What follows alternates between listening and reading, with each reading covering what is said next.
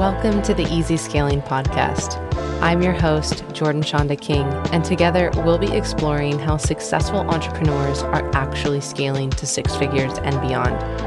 My goal is to bring you conversations that are honest and transparent and to share the real, raw, nitty-gritty details about what works and what doesn't. Alrighty, in today's episode, we're talking about how to build a community-focused business. This is a really fun conversation about all things related to engaging stakeholders, really just this community-based approach to building and growing and scaling a business, and also a lot of the messy behind-the-scenes stuff that, we're known for here on this podcast. What it's actually like to run a business, what it's actually like to build a team, all kinds of things, especially if you are on the more perfectionist side of things, which I'm guessing some of you are. So my guest is Pia Beck. She's the creator of Curate Well Co., which is a consulting, configuration, and community platform that helps brands change narratives and redefine norms in industries that are desperately calling for something different. I think what she does is just epically cool. She has a background in people operations in the tech and startup worlds. She has taken really that experience as well as some concepts she's learned in her past careers, her natural inclination to consider all of the details and to care really deeply about the people that she's working with. And she's built out this full stack approach that Curate Well Co. is really known for. So I have a ton of fun with this interview, and it got my wheels spinning on lots of different things that we touch on. So I hope you really enjoy this conversation. Welcome everyone, and welcome Pia. I'm so glad that you're here. Thanks for having me. I'm so happy to be here. Totally. We have no idea what we're going to talk about. I mean, we maybe have like a little bit of an inkling, but I'm just excited to chat with you about your business model, about how you've grown, and just see what comes up. I think it's going to be fun. Same. Okay. So when I say that, well, first, let's do an intro, but then what I'm going to ask you is, what's the first thing that we should talk about? Okay. So just heads up. But go ahead, give us an intro and some context of who you are and what you do. Cool. So my name is Pia Beck, and my business is called Curate Well Co. And we help brands change narratives and redefine norms in their industries that we think and they think are desperately calling for something different. And we do that through our full stack approach, which is very much consumer centric. And so we help our clients with everything brand building related. Full stack is a technical term, and it means both the front end and the back end. So front end is things that your community sees, right? Like your website and your social media content and your emails that go out and anything that the consumer gets to interact with, basically. And then the back end is everything that powers that engine, right? So it's your project management software, it's your CRM software, it's your policies and procedures and all those good things. And we believe that when you take a full stack approach, which is both front end and back end, you're able to create a more integrated whole that better serves your customer. And so we help our clients build brands. And sometimes that looks like work on the front end. Sometimes it looks like work on the back end. And sometimes it's truly full stack and we touch every single part of their business. Yeah, super cool. And I love that you're using technical nerdy terms for this. What I think is interesting is that, of course, it's going to be a better experience for clients, customers, all of that. But oh my gosh, is it going to be a better experience for the business owner too? Like this is totally. This is the stuff, like not having this kind of comprehensive approach to your business is the number one thing that leaves business owners just like totally frazzled. 100%. That like fractured approach and experience has become really, really common, right? Like I'm going to do this piece over here. I'm going to hire this person to do this piece. I'm going to, approach this piece and, put that piece off for a while. Like we kind of fell into this fallacy about like growing a business that, you have to do it really leanly and kind of like one piece at a time. And, I definitely believe in lean growth and being really mindful of like where our resources go. And one of the things that I think people really don't realize is like, we can't design a beautiful website for you if we don't know what you're driving people towards. Yeah. Right? Like it's just not going to do what you want it to do. It's all connected. So I'm with you on that. Oh, yeah. Yeah. And I mean, that like permeates, I think, everything in the business, that type of like thinking and that like different approach. And even that piece about, well, we can't make decisions about big things like what your website needs to look like or how it needs to function until we can like back into that and know, well, what's the end goal? And Totally. yes, that is the case for big decisions, but I even see that with our clients and with myself all the time that you can't make decisions about little things effectively if you don't have that like really big context. Like, what do I need to work 100%. on next week? Well, I can't answer that question unless I know what I'm selling next month Totally. or the next month or what's my goals for 2023 or whatever. 100%. Right? And even bigger than that, like the big vision, like what's your purpose? What are you doing? Right. Like everything that we do comes down to like, why are we here? Yeah. Right. Like it's a privilege to have a platform. It's a privilege to have a community of people who look to you for resources, information, support, services, opinions, whatever. Right. Like that's a privilege. And it's like, if we're going to show up here, like why?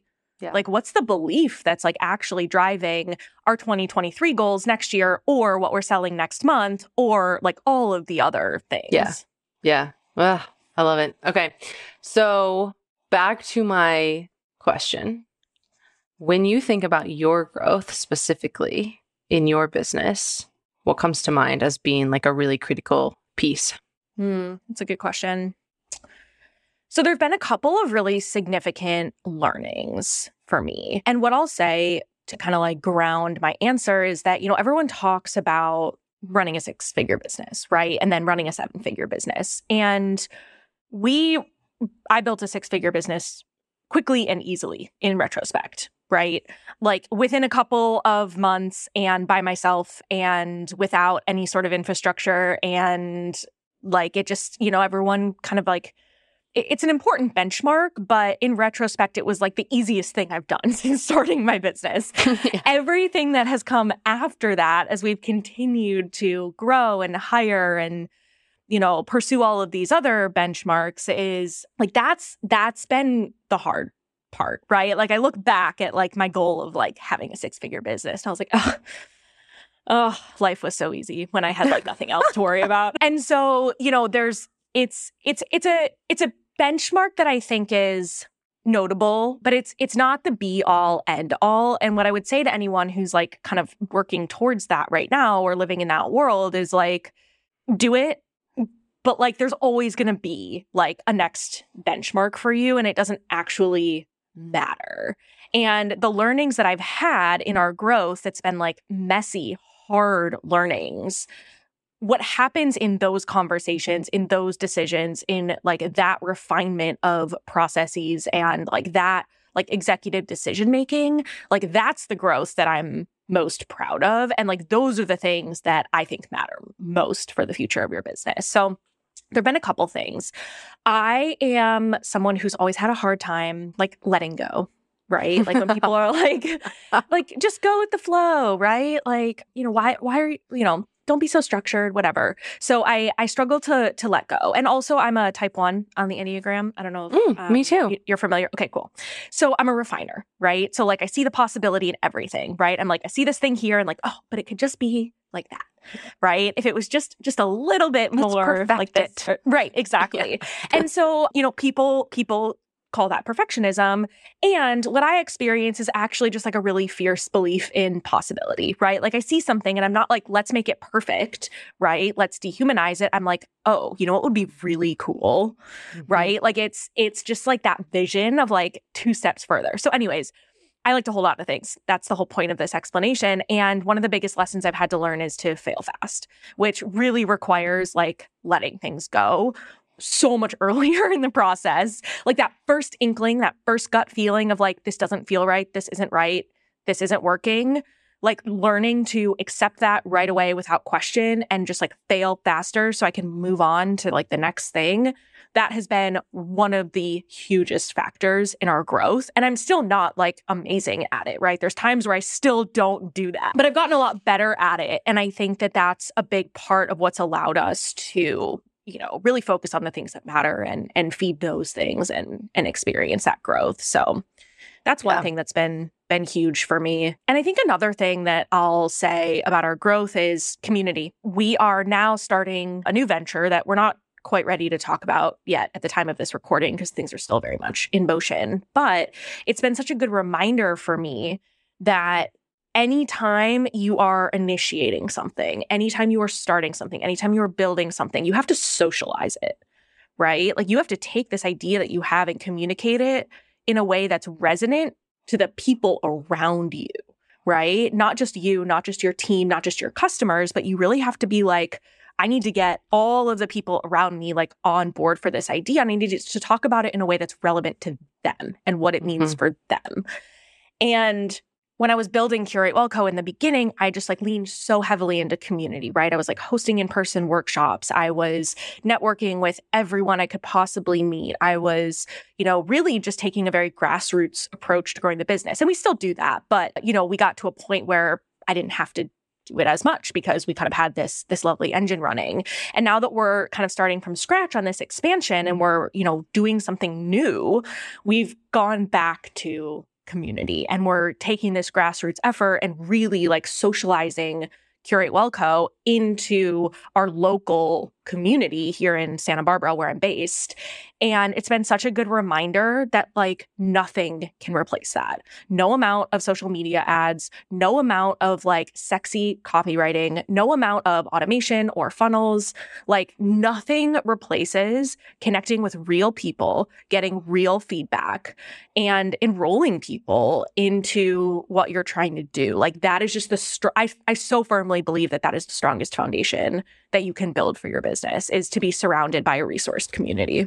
Okay, tell me more, because I'm intrigued by what you're talking about. Are you talking about specifically like boots on the ground, local people who are in your community, like physically in your community? So not always, right? Like for us right now, because of this expansion that we're taking on, that's what we're doing. Boots on the ground, locally, literally like in our geographic community. Yeah. And it doesn't have to be like that, right? It can be virtual. It can be in online communities. It can be on social media. It can be everywhere. So it's a both and it really depends on what you're trying to do and where those people are, right? Mm-hmm. Just going back to that consumer-centric approach, it's like, well, where are the people who like need to be involved in this and like go to them. And so, we do this in our membership, our online community. I'm in a number of other online communities. We do it on social media with kind of like our broader community as well. And yeah, it's just going out of your way to the people, like really connect with them, right? Not like, oh, hey, I stumbled across you on social media and thought I'd reach out and say hi. It's like, oh, hey, I saw that you had a baby recently, like, and you came back to work really quickly. Like, how is that going for you? Like, I have a friend who, this is her first week back at work after having a baby, and she's like totally overwhelmed. Like, how are you, Jordan? How are you doing? Right? It's like human. Yeah. Like actually really connecting with people and then taking the initiative to like take it one step further and like have a real conversation and yeah, socialize and integrate your idea with the people around you. Yeah. Tell me some more concrete ways that you're doing that. Yeah. Like, yes, definitely have conversations with real people. Super important. But then especially as you mentioned it, with how it relates to like, as you're creating something new in your business, what does that look like? Yeah, totally. So, okay. So I'm going to just kind of like start at the beginning because it's a process, right? Yeah. So like this thing that we're working on right now is something that I've been thinking about for years and years and years and have been working on for a year, right? And like, it's not even out yet. We're not even talking about it yet, right? We're close, we're so close, but like not quite. So like it takes time, depending of course on like the scale of whatever it is that you're doing, right? So like if you're launching a podcast, which we did earlier this year as well, that's very different than, it depends on the size, like the length of time depends on the size of what you're doing. So starting all the way at the beginning, the very first thing I like to do is get the idea out of my head onto paper, right? And I do that through like why, how, what. Why are we doing this? How are we doing it? And like, what is it? So like short, sweet, just like here's like the bare bones concept of this. And then I think about like, what are the problems that this is solving, right? So like, why is this worth people's time, attention, money, etc.? Like, what's it going to do for people? What problem is it going to solve? How is it going to empower them? How is it going to create a ripple effect out into the community that's beneficial for a lot more people? So like, what's the problem it's solving? Once I have that core bit of information, I'll run it by a very small group of kind of like trusted people, but people who have like informed context, right? So like I can take that idea and run it by my partner who's a quantum physicist, and he's going to be like, yeah, cool, babe, love it. He doesn't know anything about anything. And I don't know anything about what he does either, right? Like he's not informed. He can be supportive. He can give me feedback from a different perspective, but he's not really going to be able to help me like validate that idea, right? So I pick people who I know can either validate or invalidate the idea based on the context that they have. And I'm like, gut reaction, what's your thought on this? And just like, and like, then I, let them talk or whatever, but I'm really paying attention to like right away, immediately, like what's their first reaction to this idea? And then once I have a little bit of validation, there may be like some tweaking in there based on, that initial reaction, whatever. Then I start to conduct kind of like wider discovery. So I have a lot of conversations with a lot of people. You can do this through like social media, right? Through interviewing people in your community. What I prefer to do is think even wider than that and like kind of categorize the people I'm having conversations with. So you want conversations with potential stakeholders, right? People who are going to buy into either literally or figuratively this idea.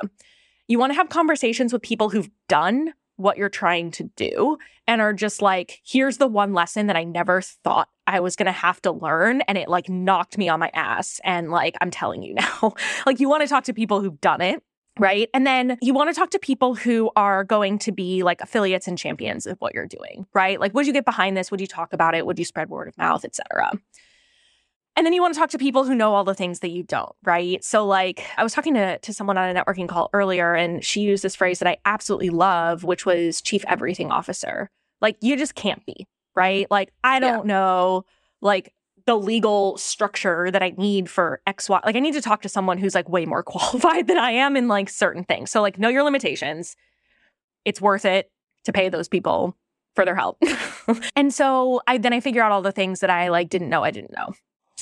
Once I've done like deep discovery, then I start putting together like a pretty polished pitch. Right? Maybe this looks like a pitch deck. Maybe it looks like a Google Doc. Maybe it looks like Instagram slides. Maybe it looks like a script. I mean, whatever. It can come in whatever format you want. The format is dependent on the situation. And then I get it out to people.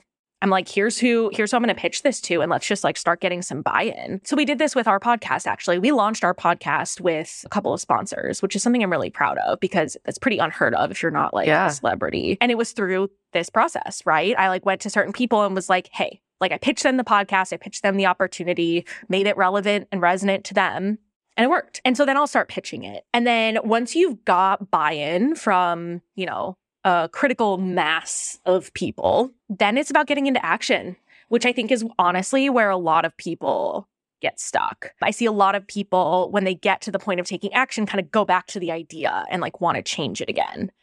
And my opinion, again, taking a consumer-centric approach, is that the only way you know what to edit is through consumer feedback, right? Like you have to start somewhere. You have to take action. You have to do something. You have to put out a consumable something, actually deliver it, actually see how it goes, actually see what the feedback is, and then edit the features, release new features, make it better, change it, rethink it, whatever, based on the people who are actually giving you money and what they have to say about it. And so getting into action is really important. We work in an agile format, which we can talk about later. And so we kind of timeline and sprint out our action plan. And then we start doing what we can. And when we get hung up on one thing, we, kind of say, okay, I can't move forward on this thing. What can I move forward on over here? With a goal to just take weekly action until the thing happen. So high level, that's kind of like what it looks like. Some more tangible examples and what it's looked like for us very specifically is a ton of like in-person coffee dates, networking with people in our community of all those various types that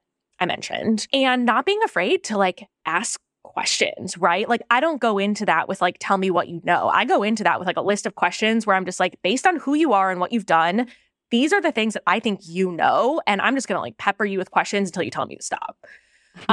Nicely, right? Yeah, of course, of course. And so we've done a ton of networking in person. We've also done a ton of like local market research. So we got really narrow on our market research and we did a really heavy like competitor analysis and like landscape, right? What's out there? What are strengths? What are weaknesses? And we actually consumed a lot of that ourselves too. So we looked at, what's available online and kind of like formed our opinions or whatever. But we actually also like spent money and like went around and like consumed different people's products so that we could really like validate again our observations or invalidate them. It's also looked like joining a lot of community groups. So again, going back to like the importance of community, it's always easier to get into a group of people than to like kind of pull one person at a time into your community. Like go where your people already are congregating.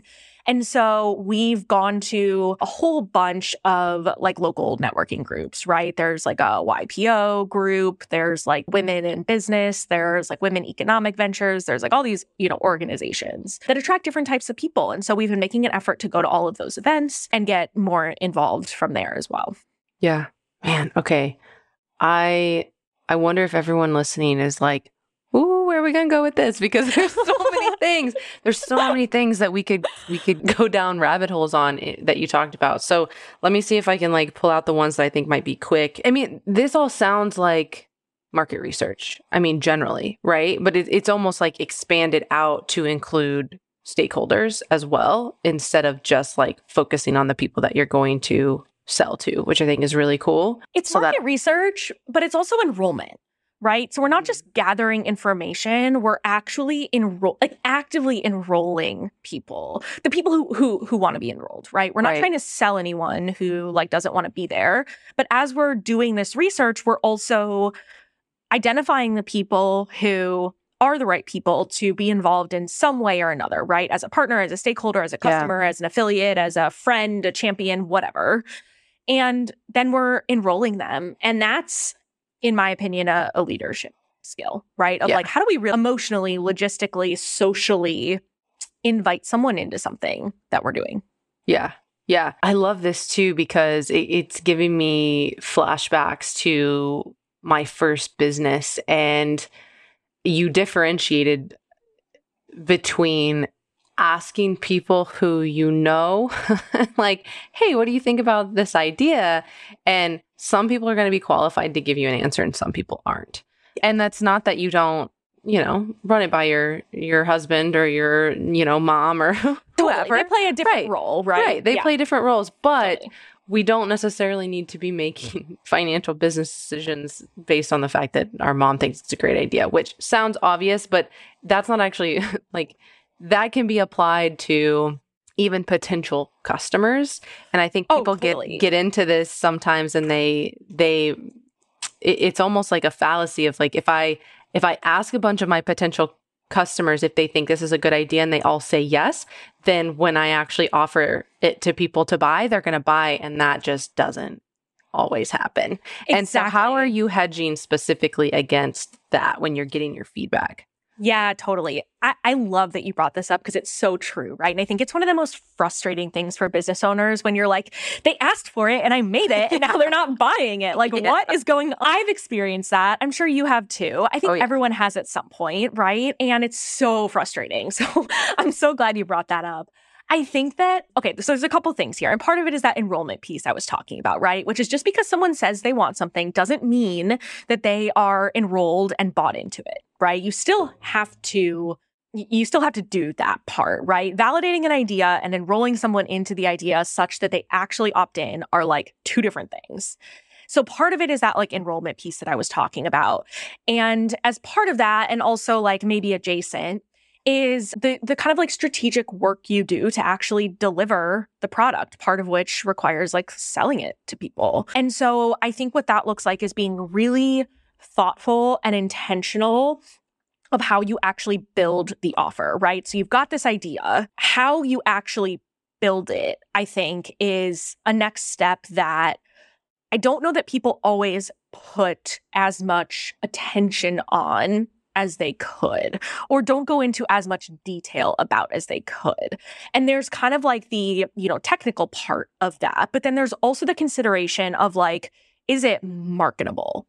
Right? So as you're like kind of crafting the features of whatever you're delivering, you want to think ahead to like, how am I going to market that feature, right? Not just how do I build the feature, but how do I build the feature such that I can talk about it in a powerful way? That's not a lot, right? We want it to be truthful, obviously, because it's going to catch up with you if it's not, right? Like, I can't tell you how many people I know who are like, well, I was marketed this thing and I bought it and I got inside and it's just like not what it was.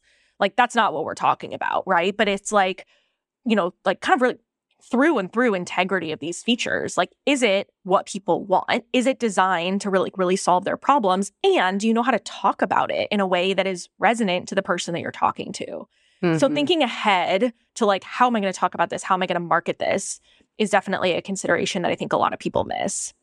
Did you do this? Oh, go ahead. Go ahead. And then I'll ask you. Okay. Did you do this specifically with the podcast? And can you give us a specific example of how you did that? Ooh, okay, good question. I love that. So, yes, I did. I'm thinking of how I want to pose this example. Okay, so we did a lot of research about our podcast, right? Like, how long do you want it to be? Do you like solo episodes? Do you like interview episodes? All like, what are good ads? What are bad ads? What drives you nuts in podcast episodes? Like, I have certain things where I'm just like, it just drives me freaking crazy. Everyone has that, right? We're like, totally.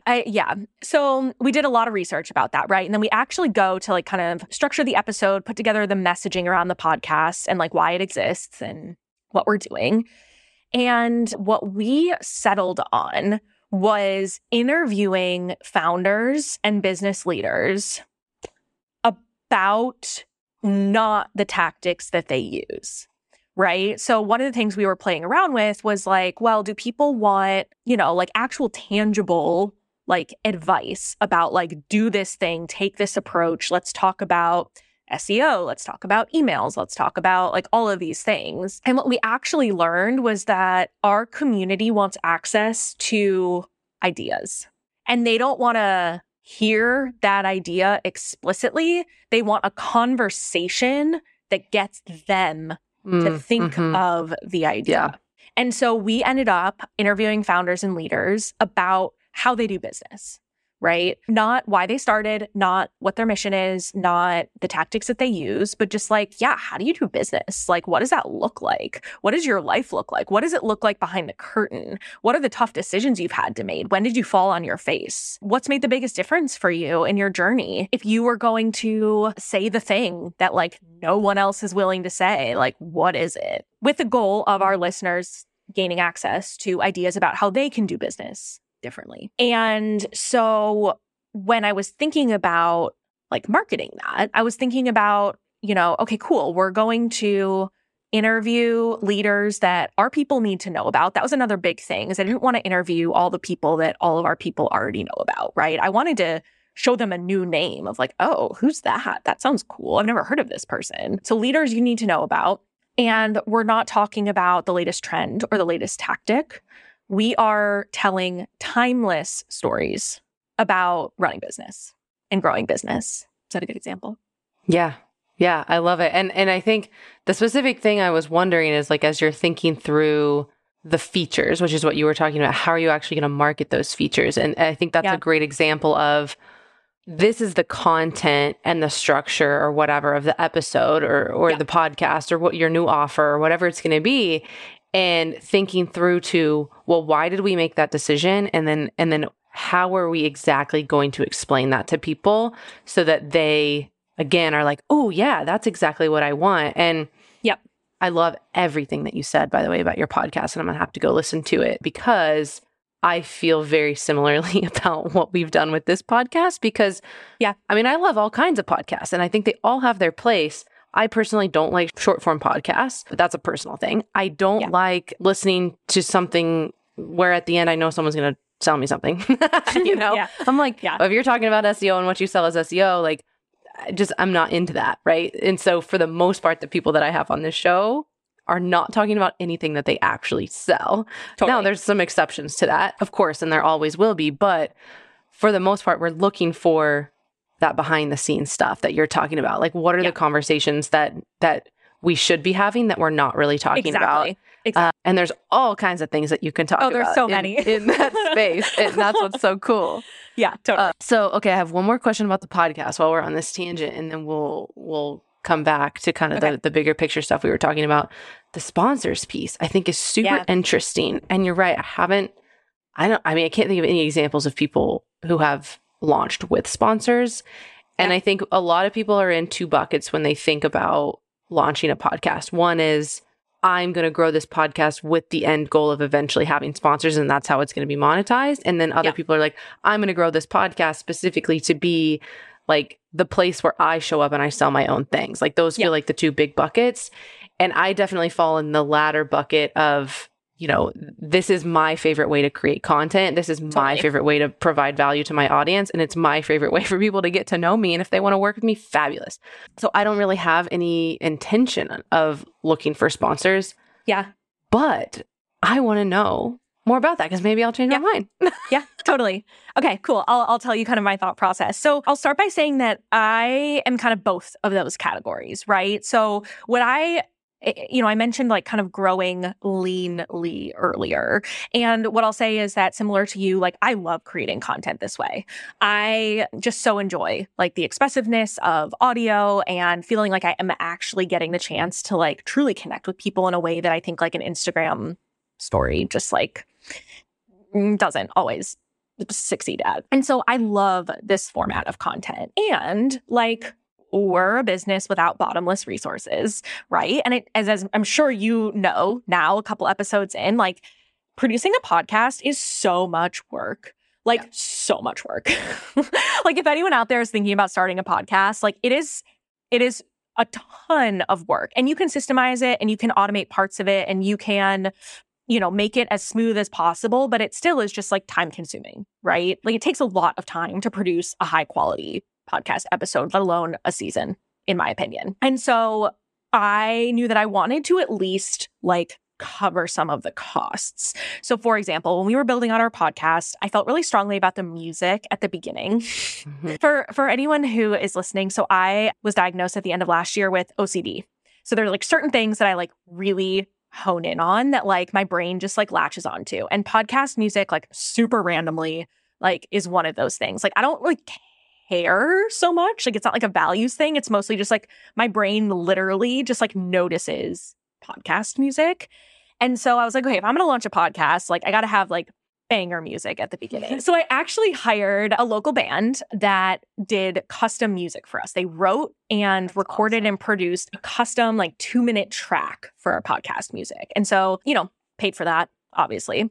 And then we had like legal agreements, right? So we had the legal agreement so that we could own that music. We have a legal agreement for people coming on as guests. And so those were upfront costs too. And so I was like, all right, if I just like quote unquote donate my time to like producing high value, long form, free content, I still have some like kind of fixed costs that I would really like to cover until the podcast is monetizable. Right. And so I was like, okay, like what would it look like to have some sponsors? We have a couple of brand relationships that I've been building for years. And so I approached those people because we already had a relationship with them. And I was like, hey, I'm launching a podcast. I came to you first. Do you want to buy ad space on the podcast? It's going to be super cheap because we're building this podcast from the ground up. So I'm going to give you like really reasonable pricing. We can generate a custom code so that you can track it. And here's what I can promise you in terms of like the quality of the ads. You're going to get a creative brief. You can approve all of the ad content. It's going to be like storytelling focused. I think this would be a really interesting way to get in with your community differently. And so, so we were able to cover. We're not making money on the ads from the podcast, right?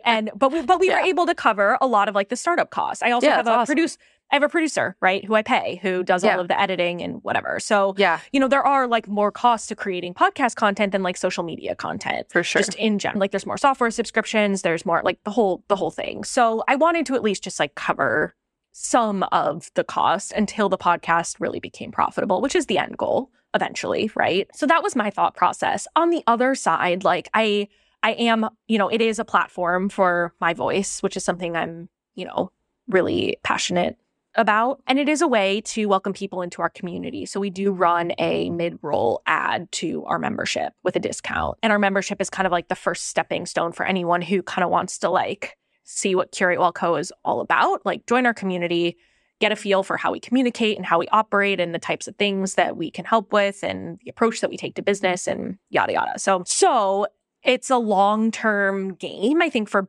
both of those things, right? And we hope that it is eventually directly profitable through sponsorships and indirectly profitable through, inviting more people into our community that we're not necessarily connecting with in our existing channels. This.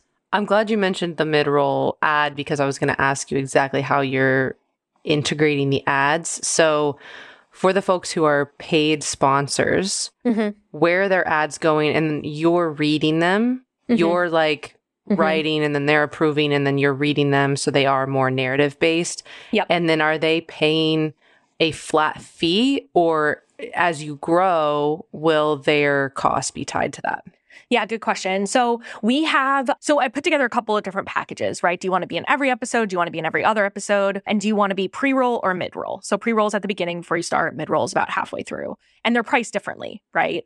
And so we have 2 pre-roll sponsors. One of them is in every episode and one of them is in every other. So when you listen to our podcast, every other episode has either 1 pre-roll ad or 2 pre-roll ads. None of them are longer than like 60 seconds. So they are narrative based, but we tried to keep it like as short as we could while making a point, right? Because I don't think anyone likes those ads where it's like you're telling a story, but after 5 minutes, you're like, okay, this is an ad. Good story, but like get to the punchline, right? Let's move on. So we tried to keep them pretty short. And then we have 1 paid sponsor in a mid-roll ad. And then we do our membership ad mid-roll as well. And right now there's nothing post-episode because that's the lowest value placement, right? Because people have gotten the goods and then they stop listening. Yeah. So they're priced differently and we priced it for the whole season. So we said, this is our first season. We're growing our listenership from the ground up. So here's your flat rate for this number of ads for season 1. And they paid that in full and they get season 1. And then we'll revisit and see if they want to renew for season 2. I love it. How long is your season? How many episodes? 24. Are they in their so they're weekly? Every other week. Okay. Every other week drops. Yep. 2 a month for a year. Okay. Okay, cool. Yeah. Well, as everyone listening knows, I like to just pick brains about things that I'm personally interested in. So that's what that was, everyone. Hope you enjoyed it. And it's helpful to a couple of you. All right, so let's see if we can find our way back to what we were talking about before I took us down this path. Or we can just pivot. Yeah, let's pivot. Ask whatever you want. What do you want to talk about? What else seems like super important that we need to talk about? We talked about the community-based approach. Was there anything else you wanted us to wrap up on that piece of things? No, I feel like we really did justice to that. I mean, I know that a big theme for you in these conversations is like what it really takes to grow a business, right? And kind of the like, not, here's what's going really well, but like, here's all the messy things that happen. And I've got plenty of those stories. So all right. Yeah, maybe we go down that path. Let's do it. What feels like a good lesson learned that you think is probably relevant to a lot of people? So I think that, and you can probably speak to this too, I think growing a team is like one of the most challenging parts of growing a business. And I wasn't expecting that, right? Like I have a background I worked in people ops, which is HR, before I started my business. And so I was like, yeah, no problem, right? Hire a team. This is my jam. Easy peasy. And it's been so challenging in so many different ways to grow our team as our business has grown that I was not expecting. And when I think back to like the hardest things that I've done in the last 3 years, like that is probably in slot number 1. Wow. And I have a great team right now. They're awesome. And like there's just like really real challenges that came along with like getting to that place. Yeah, it is definitely challenging. And I think it's definitely challenging across the board for most people. Yeah. And obviously that's one of the big reasons of what my business does and why what we do is so valuable is because we take that away for the most part from people having to worry about. Yep. And it helps that, knock on wood, I have been extremely fortunate in the process of building a team that I have always found fantastic people. I've had almost zero turnover in the last year. And it's so all of that to still say it's an insane challenge. Like you said, it's one of the most challenging things that I do actively and have done, even though it's gone extremely well for me. And I've been, I think, very fortunate in the grand scheme of things. And part of it goes back to what we were talking about at the beginning around being an Enneagram 1 and the control aspect. And I was watching Vampire Diaries last night for everybody who wants to know what I do in the evenings. And Caroline Forbes was talking about how she was like, control is the only thing I have, like, and it can feel like that. It can feel like that when it's your business, it's your baby, especially if you're an Enneagram 1 or you have any kind of personality type that like falls into that bucket of like naturally wanting control over things and feeling like you know the best way to do it or being a perfectionist or whatever. That's where I think the team challenges really come into play. Yeah. And I think you mentioned you're like, I'm still not like the best at it. Like, it's like a learning process. And I feel the same way. And I just sent a message to a couple people on my team right before I jumped on this podcast. And I was like, here's all the things that I need to do this week. And I know for a fact that I am bottlenecking everybody else because I haven't gotten to a lot of these things. And I probably have no business doing half of them. Please tell me what I should actually be doing and what I shouldn't. It's like kind of learning how to manage yourself is 100%. like the biggest piece. Yeah. Totally. That's awesome that you haven't had any turnover in the last year. That's incredible. I've had essentially no turnover. I've had one person drop That's off. awesome. That's amazing. We have had turnover over the past 2 years, and it's so hard, right? To like ramp up someone new. And that's a big problem that we're solving in our business with our clients as well. With our full stack approach is not having to ramp up someone new, not having to play telephone between providers, just kind of like integrating. And we can talk about kind of our vertical integration process in a second, but it's been so challenging, but it also just totally shaped who I am as a person and who I am as a leader and continues to, right? Like I learned a lot about myself, to your point. And I also learned a lot about like the type of person that is going to like carry the Curate Well Co vision forward, right? And, on the note of failing fast and letting go, like I just see so much potential in people that I've had to get, I think, a little bit more discerning about like, you're an awesome person. I love what you're doing. But you're not going to be happy here. You're not going to like the way we work. You're not going to enjoy the like level of refinement that we put into our client deliverables and the fact that sometimes we stray out of scope because we know it's going to make a difference. You're not going to like, how quickly we communicate and how quickly we work. And I think that I don't like to do that, but I've had to learn how to because the turnover that we've experienced has just been because of that, right? People are like, this isn't the way I like to work. And it's like, that's fair, right? Yeah. Yeah. I think part of the hard thing of doing that is like really settling on what are those values that are very important to your business and to you as a business owner or manager or whatever. And that was a big learning curve for me. And it took me a long time of figuring out, oh, this is why things aren't working with this person in this position because I value X, Y, and Z in this process. Right. And I haven't even communicated that to people. I'm kind of just like expecting them to know, I guess, by osmosis or like by watching me or like, I don't know what I was expecting. But that's a hard piece of like putting words to the values and the expectations and then like clearly communicating them to people. Yeah, definitely. And I also think that we're like living in a time where so few people like say what they mean and mean what they say. Mm-hmm. And as a type 1, like you probably do that and I do that too. So when I say something, I assume that people are going to like understand that I'm like saying what I actually mean. And so I think you're right that like, yes, honing in on those values and communicating them for sure. But I've also noticed that even when you do communicate them, I think that there's sometimes a disconnect of like, oh, I didn't realize that when you said like, I don't know, radical ownership, that you meant like radical ownership, right?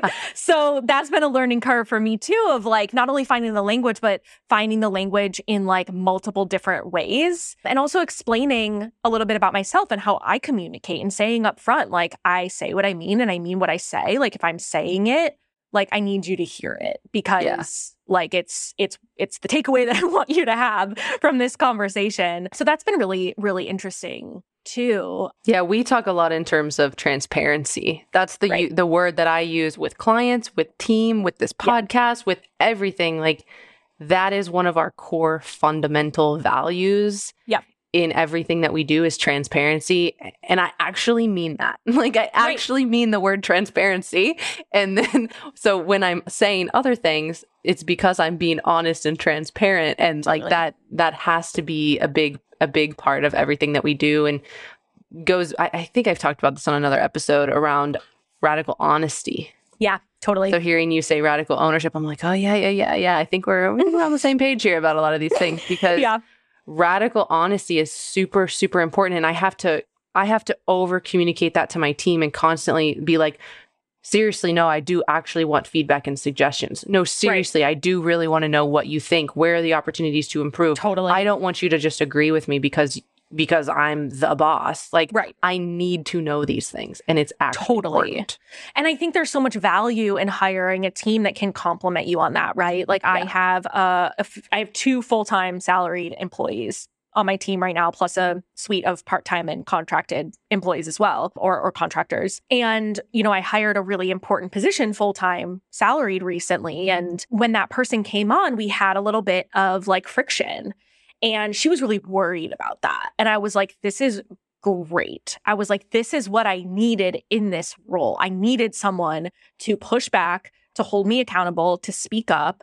And like, there's going to be certain things where like, I do have the final call because I've been doing this for 3 years. And like, there's certain things that I know, but like, I need you to keep leaning into these conversations, right? Like if you feel that friction, like, don't take it personally. Don't think that I'm just going to override what you're saying. Like I need that, right? I need someone who thinks about it differently than I do, who would take a different approach than I would to like do this with me. And I think that's so valuable too.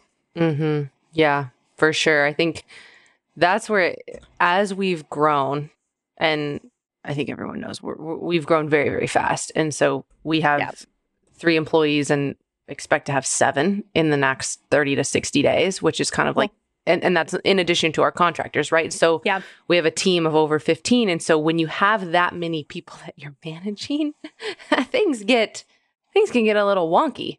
Like, totally. And not in a bad way. It's just a big part of what I feel like my job is right now, as we're growing this fast and have so many people to manage, is figuring out, again, who needs to be in what seat. Yep. And who are the people who I need to be thinking like me versus who are the people who I need to be challenging me and thinking in a different way, because that is a very different skill set and they need to be in very different spots 100%. In the organization. 100%. Totally. I have one of those too, where we think we're always on the same page. We think really similarly, and it's equally supportive in like a very different way. Yeah. Yes, totally. Exactly. And I think this goes back to what we talked about at the very beginning around what's the long-term goal here? Exactly. You know, and for me, the long-term big goal is to replace myself in several aspects of the business and then amplify what I do in other aspects of the business, right? So like what parts of, because we have several different kind of like core functions of what we do, and one side of our business I can see in the future not being touched by me whatsoever. You know, like there's, and that's so the way you structure things when you know that big vision is going to be very different than like, had you asked me this 6 months ago, I would probably be making different management decisions about who needs to go where. But now that I know and I have clarity on the big thing, then I can get really specific and make the correct decisions for how to get there. And I think, man, I mean, I don't even know. I wish I could like more concretely like put that into words, but it's just so important to have that big vision figured out. It is. It totally is. Yeah. One of the questions I get most often is like, well, what if I don't know what that is? I'm like, that's fine. but you need to figure it out, right? Yeah. Like you what said, experiment, fail fast. Like with that, that's the only way to get there. Totally. Like, and I think that successful business owners, especially in times of hardship, like during COVID or potentially during a recession that's maybe coming, like the businesses that sustain and or like grow during those times are the ones that are just like so fiercely attached to that, like that vision and that why. And if you don't know what it is yet, like, yeah, that's okay. But you have to know what it is. Otherwise, when the hard days come, you're not going to want to keep doing what you're doing. Yeah. And I think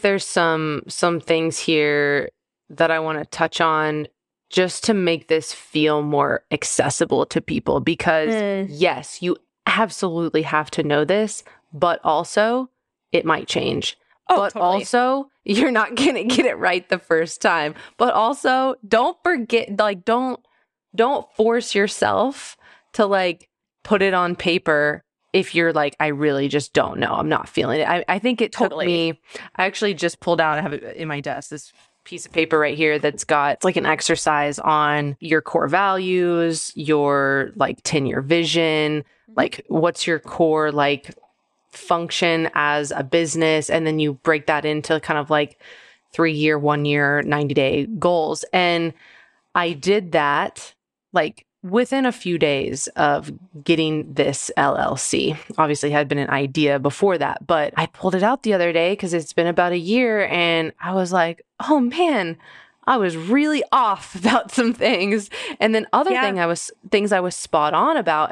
But I think that's okay. And just finding the time, like when you feel inspired, to just try to get some of that stuff down and not making it mean too much and putting too much like emphasis on it, but trying to get something down, because you never know what might come up on there. I mean, like the numbers that I put for how many employees and contractors that I have are like right on the money on this piece of paper, but some of the other things are like way skewed.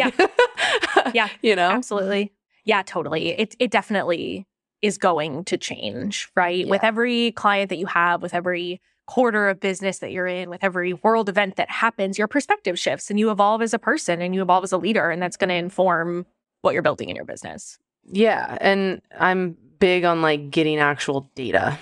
Yeah. Like get the data, experiment, like see what people actually want to pay for, see what things you actually enjoy doing, what feels easy, what feels hard, and then you can evolve from there. And the other thing that I want to touch on, again, to try to make this more accessible, not build it into this thing that people are like, oh my gosh, I don't know, like scary, run away from trying to write those things down. Because I think there's a lot of blocks that can come up on trying to do really long-term big visioning for people. Definitely. Yeah. So the other thing that I have found is that it's okay if you waver in your commitment to the long-term stuff. Like as far as like day to day, you know, sometimes you just like, I had a real bad day the other day and I was like, what the hell am I doing? Like, why am I doing this?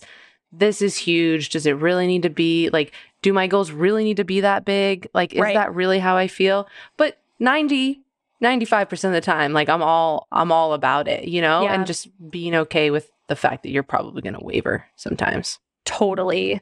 Yeah. And I think a good kind of like litmus test for that is like, what is the thing you come back to even if you do waver?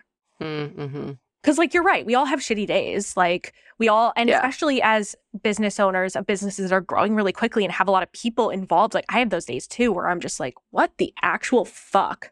Like, like why did I do this? Why do I keep doing this? Why does everything feel hard? Like, it's just like there's nothing else I can do. Right. I just have those days where I sit down on the couch and I'm just like, that's it. Like, I'm just, I have nothing left today. And sorry, you can edit that out if you want.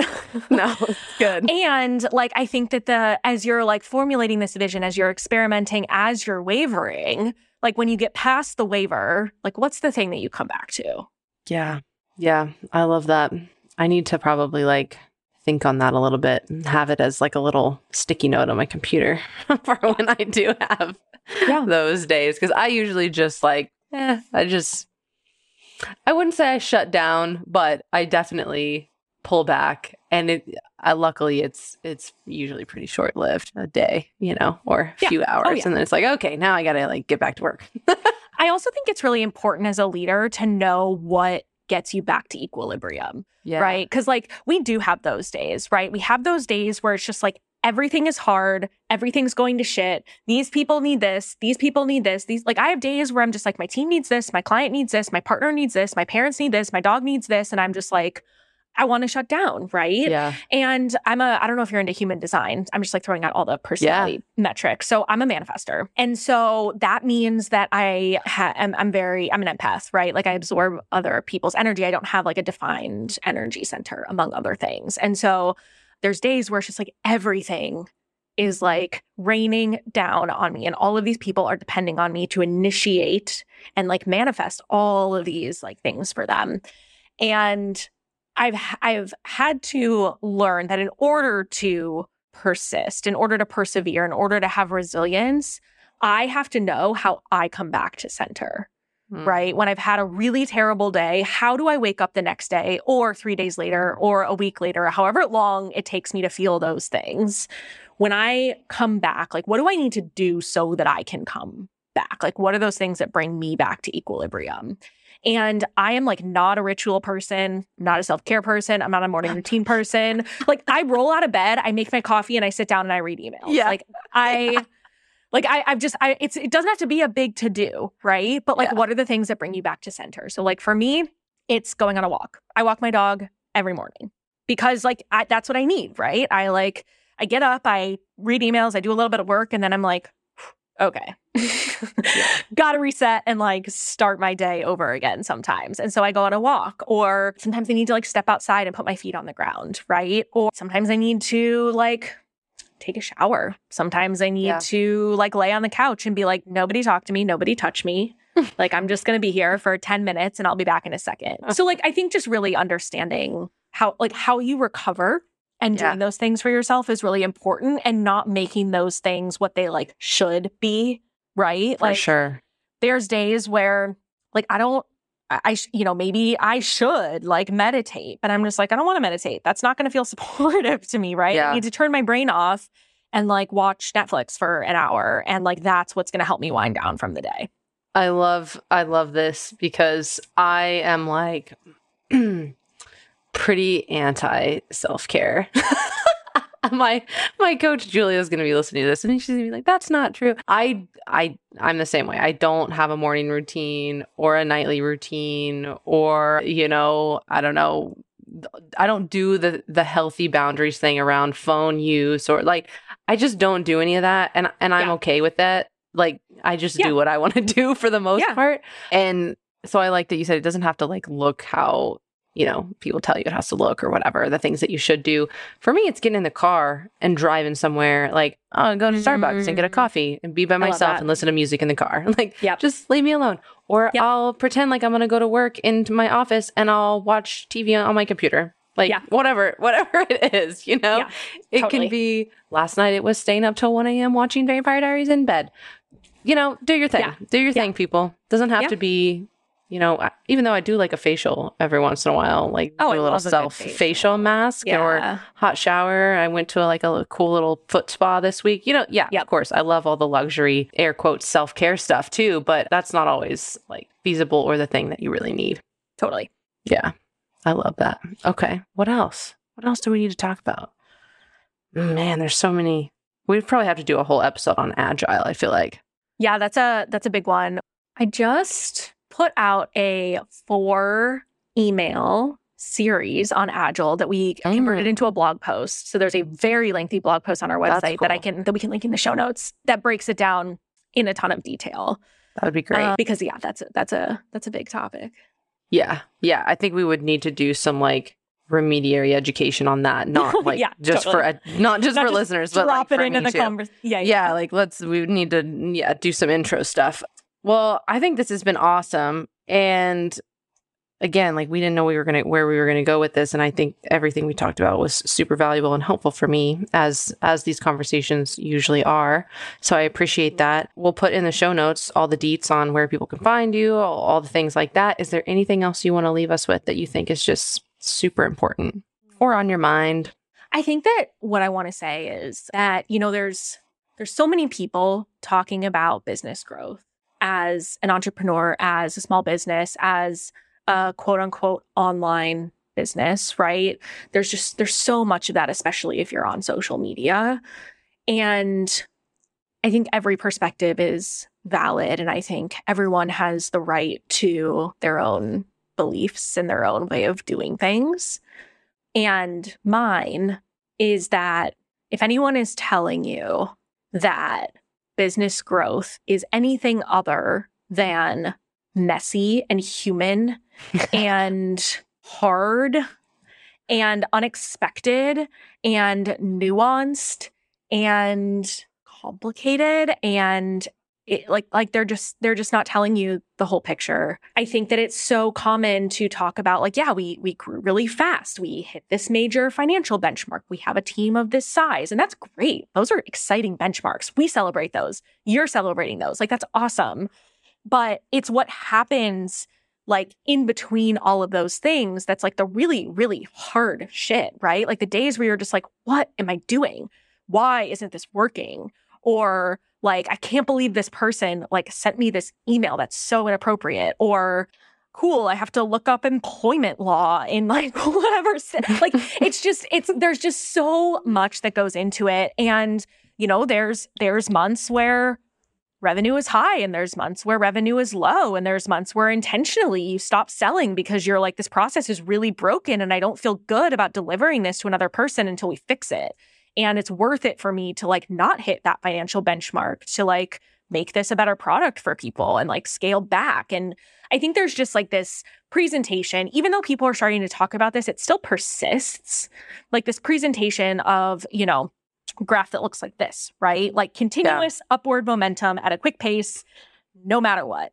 And that is just not how it works. And I am really super sick of people hiring mentors or giving their business to people who present it that way. Because sure, it's sexy, it's trendy, and good for them if they're successful, right? We all want to be successful. That's amazing. They're seeing success, but it's just not real. And, I think one of the biggest pieces of value that we provide to our clients is that we're really partners in what they're building, right? We're not going to sit there and be your business should look like this. It should perform like this. You should be hitting these metrics, right? We're what does your industry call for? What is your industry's standard that we're measuring against, right? What is the messy thing that we need to get in the weeds on so that we can really fix this? What are the hard conversations that we need to have? And so, just kind of coming back to the central theme of what you're talking about here, I think that even though people are quick to call out social media as a highlight reel, I still don't think that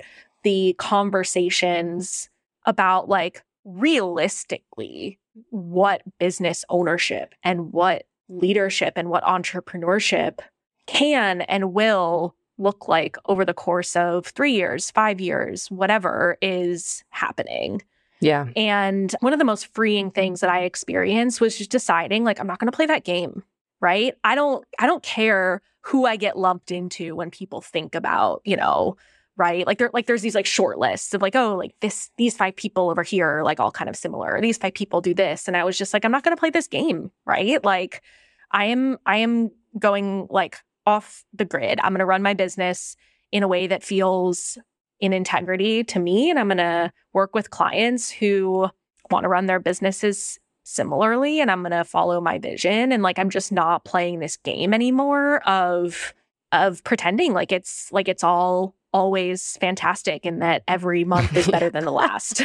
Spoiler alert, it's not always fantastic.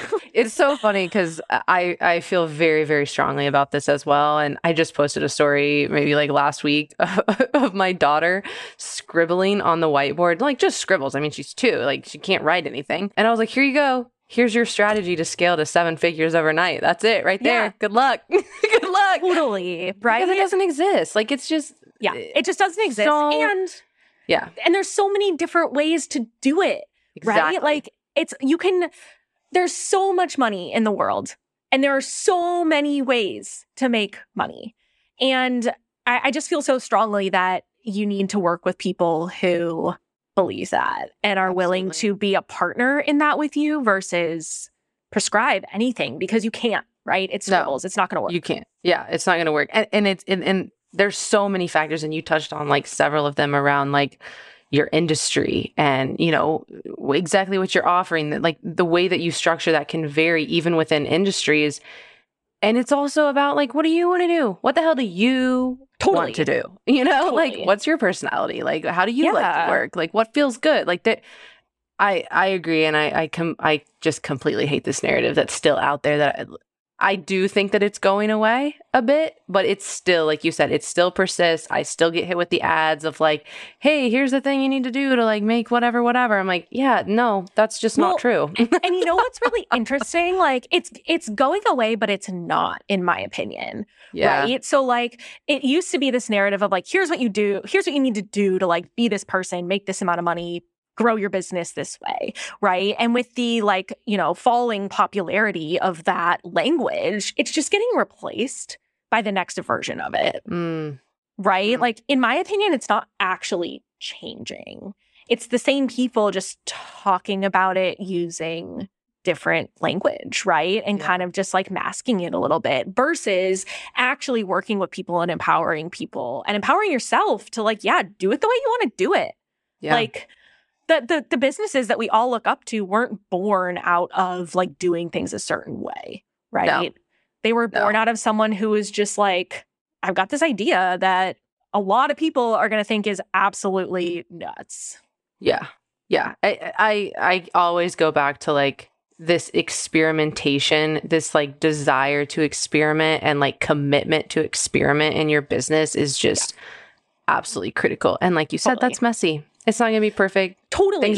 Some things are going to work. I mean, my first business that I had, this is my third business, which like maybe I need to talk about more because like it's extremely successful, but this is my third business. Like I have owned a business for a decade, right? One business or another. And my first business, I went years without paying myself. Okay, that's terrible. I don't want that for anybody. But the experiences that I had and the messy, terrible, awful shit that I went through for years and years is why I do things the way that I do things in this business. Totally. 100%. You know? 100%. Yeah, I think that you make a really good point too, which is like people are quick to praise experimentation, but then they hide the implications of that, right? And the implications of experimentation are like sometimes it works and sometimes it doesn't. And if it doesn't, that doesn't mean that you don't know what you're doing. That doesn't mean that you're not credible. That doesn't mean that someone should hire someone else instead of hiring you. Right? It doesn't say anything about your capabilities other than that you are capable of trying things and thinking differently than the masses and being like brave enough to risk something because you think it might work and you're willing to learn if it doesn't. Yeah. Yeah. I think I remember at some point, I think it was Tim Ferriss who started asking his guests, like, what's an example of how you failed or something like that? And I need to like maybe do an episode on that because there are so many things I have failed at like massively. I've had like my first initial clients that I had in this business, one in particular that I ended up having to part ways with. And we've got an episode about firing a client that's pretty juicy. And this one client that I had to fire, I mean, I was losing money. I was legitimately losing money. But the only way that I learned that and had that terrible experience of losing money was by doing it. Right. And then I knew, okay, well, I don't structure my offer that way anymore. I don't structure my contract like that anymore. Like you have to just, that's the benefit of the experimentation. And sometimes it goes really, really badly. Yeah, totally. Yeah. Totally. I love it. Well, sorry guys, that wasn't a positive note, but I mean, it is. It's just have fun with it. Experiment with it. You do you. I think that's how I ended the last episode. So maybe you should say something to end it so people aren't like, is that how it ends every time? Yeah. What I can say is you're capable of solving a problem that no one else has figured out how to solve yet. The brands that we look up to, the iconic brands, the brands that we like love to consume because it feels good and it makes us feel more like ourselves. Those brands identified a problem that other people in their industry hadn't identified. And they created a solution for that problem. And it required that they socialize their ideas. it probably required that they spend more money, right? Because it probably wasn't the cheapest way to solve said problem. Otherwise, someone else would have done it. They probably felt really lonely along the way because no one else quite understood what they were trying to do yet, but they did it. And those people are just like you and are just like me and are just like all of us, right? They're just people. And to your point, the only thing that they did, not the only thing, one of the biggest things that they did that, their quote unquote competitors didn't do was just have the vulnerability and bravery and tenacity and resilience to try. Mm-hmm. And persist. Mm-hmm. Yep. I love it. Well, there you go. That's a good place to end. Fabulous. Seriously, thank you. This was great. I really appreciate you being here. Yeah, this was an awesome conversation. Thanks for having me, Jordan. Thanks for listening to another episode of the Easy Scaling Podcast. If you enjoyed what you heard, please subscribe and leave a 5-star review. And if you send me a screenshot of that review, I will send you my 90-day planning formula. This is the same process that I use with all of my multiple 6-figure clients to help them get organized, be more efficient, and scale faster.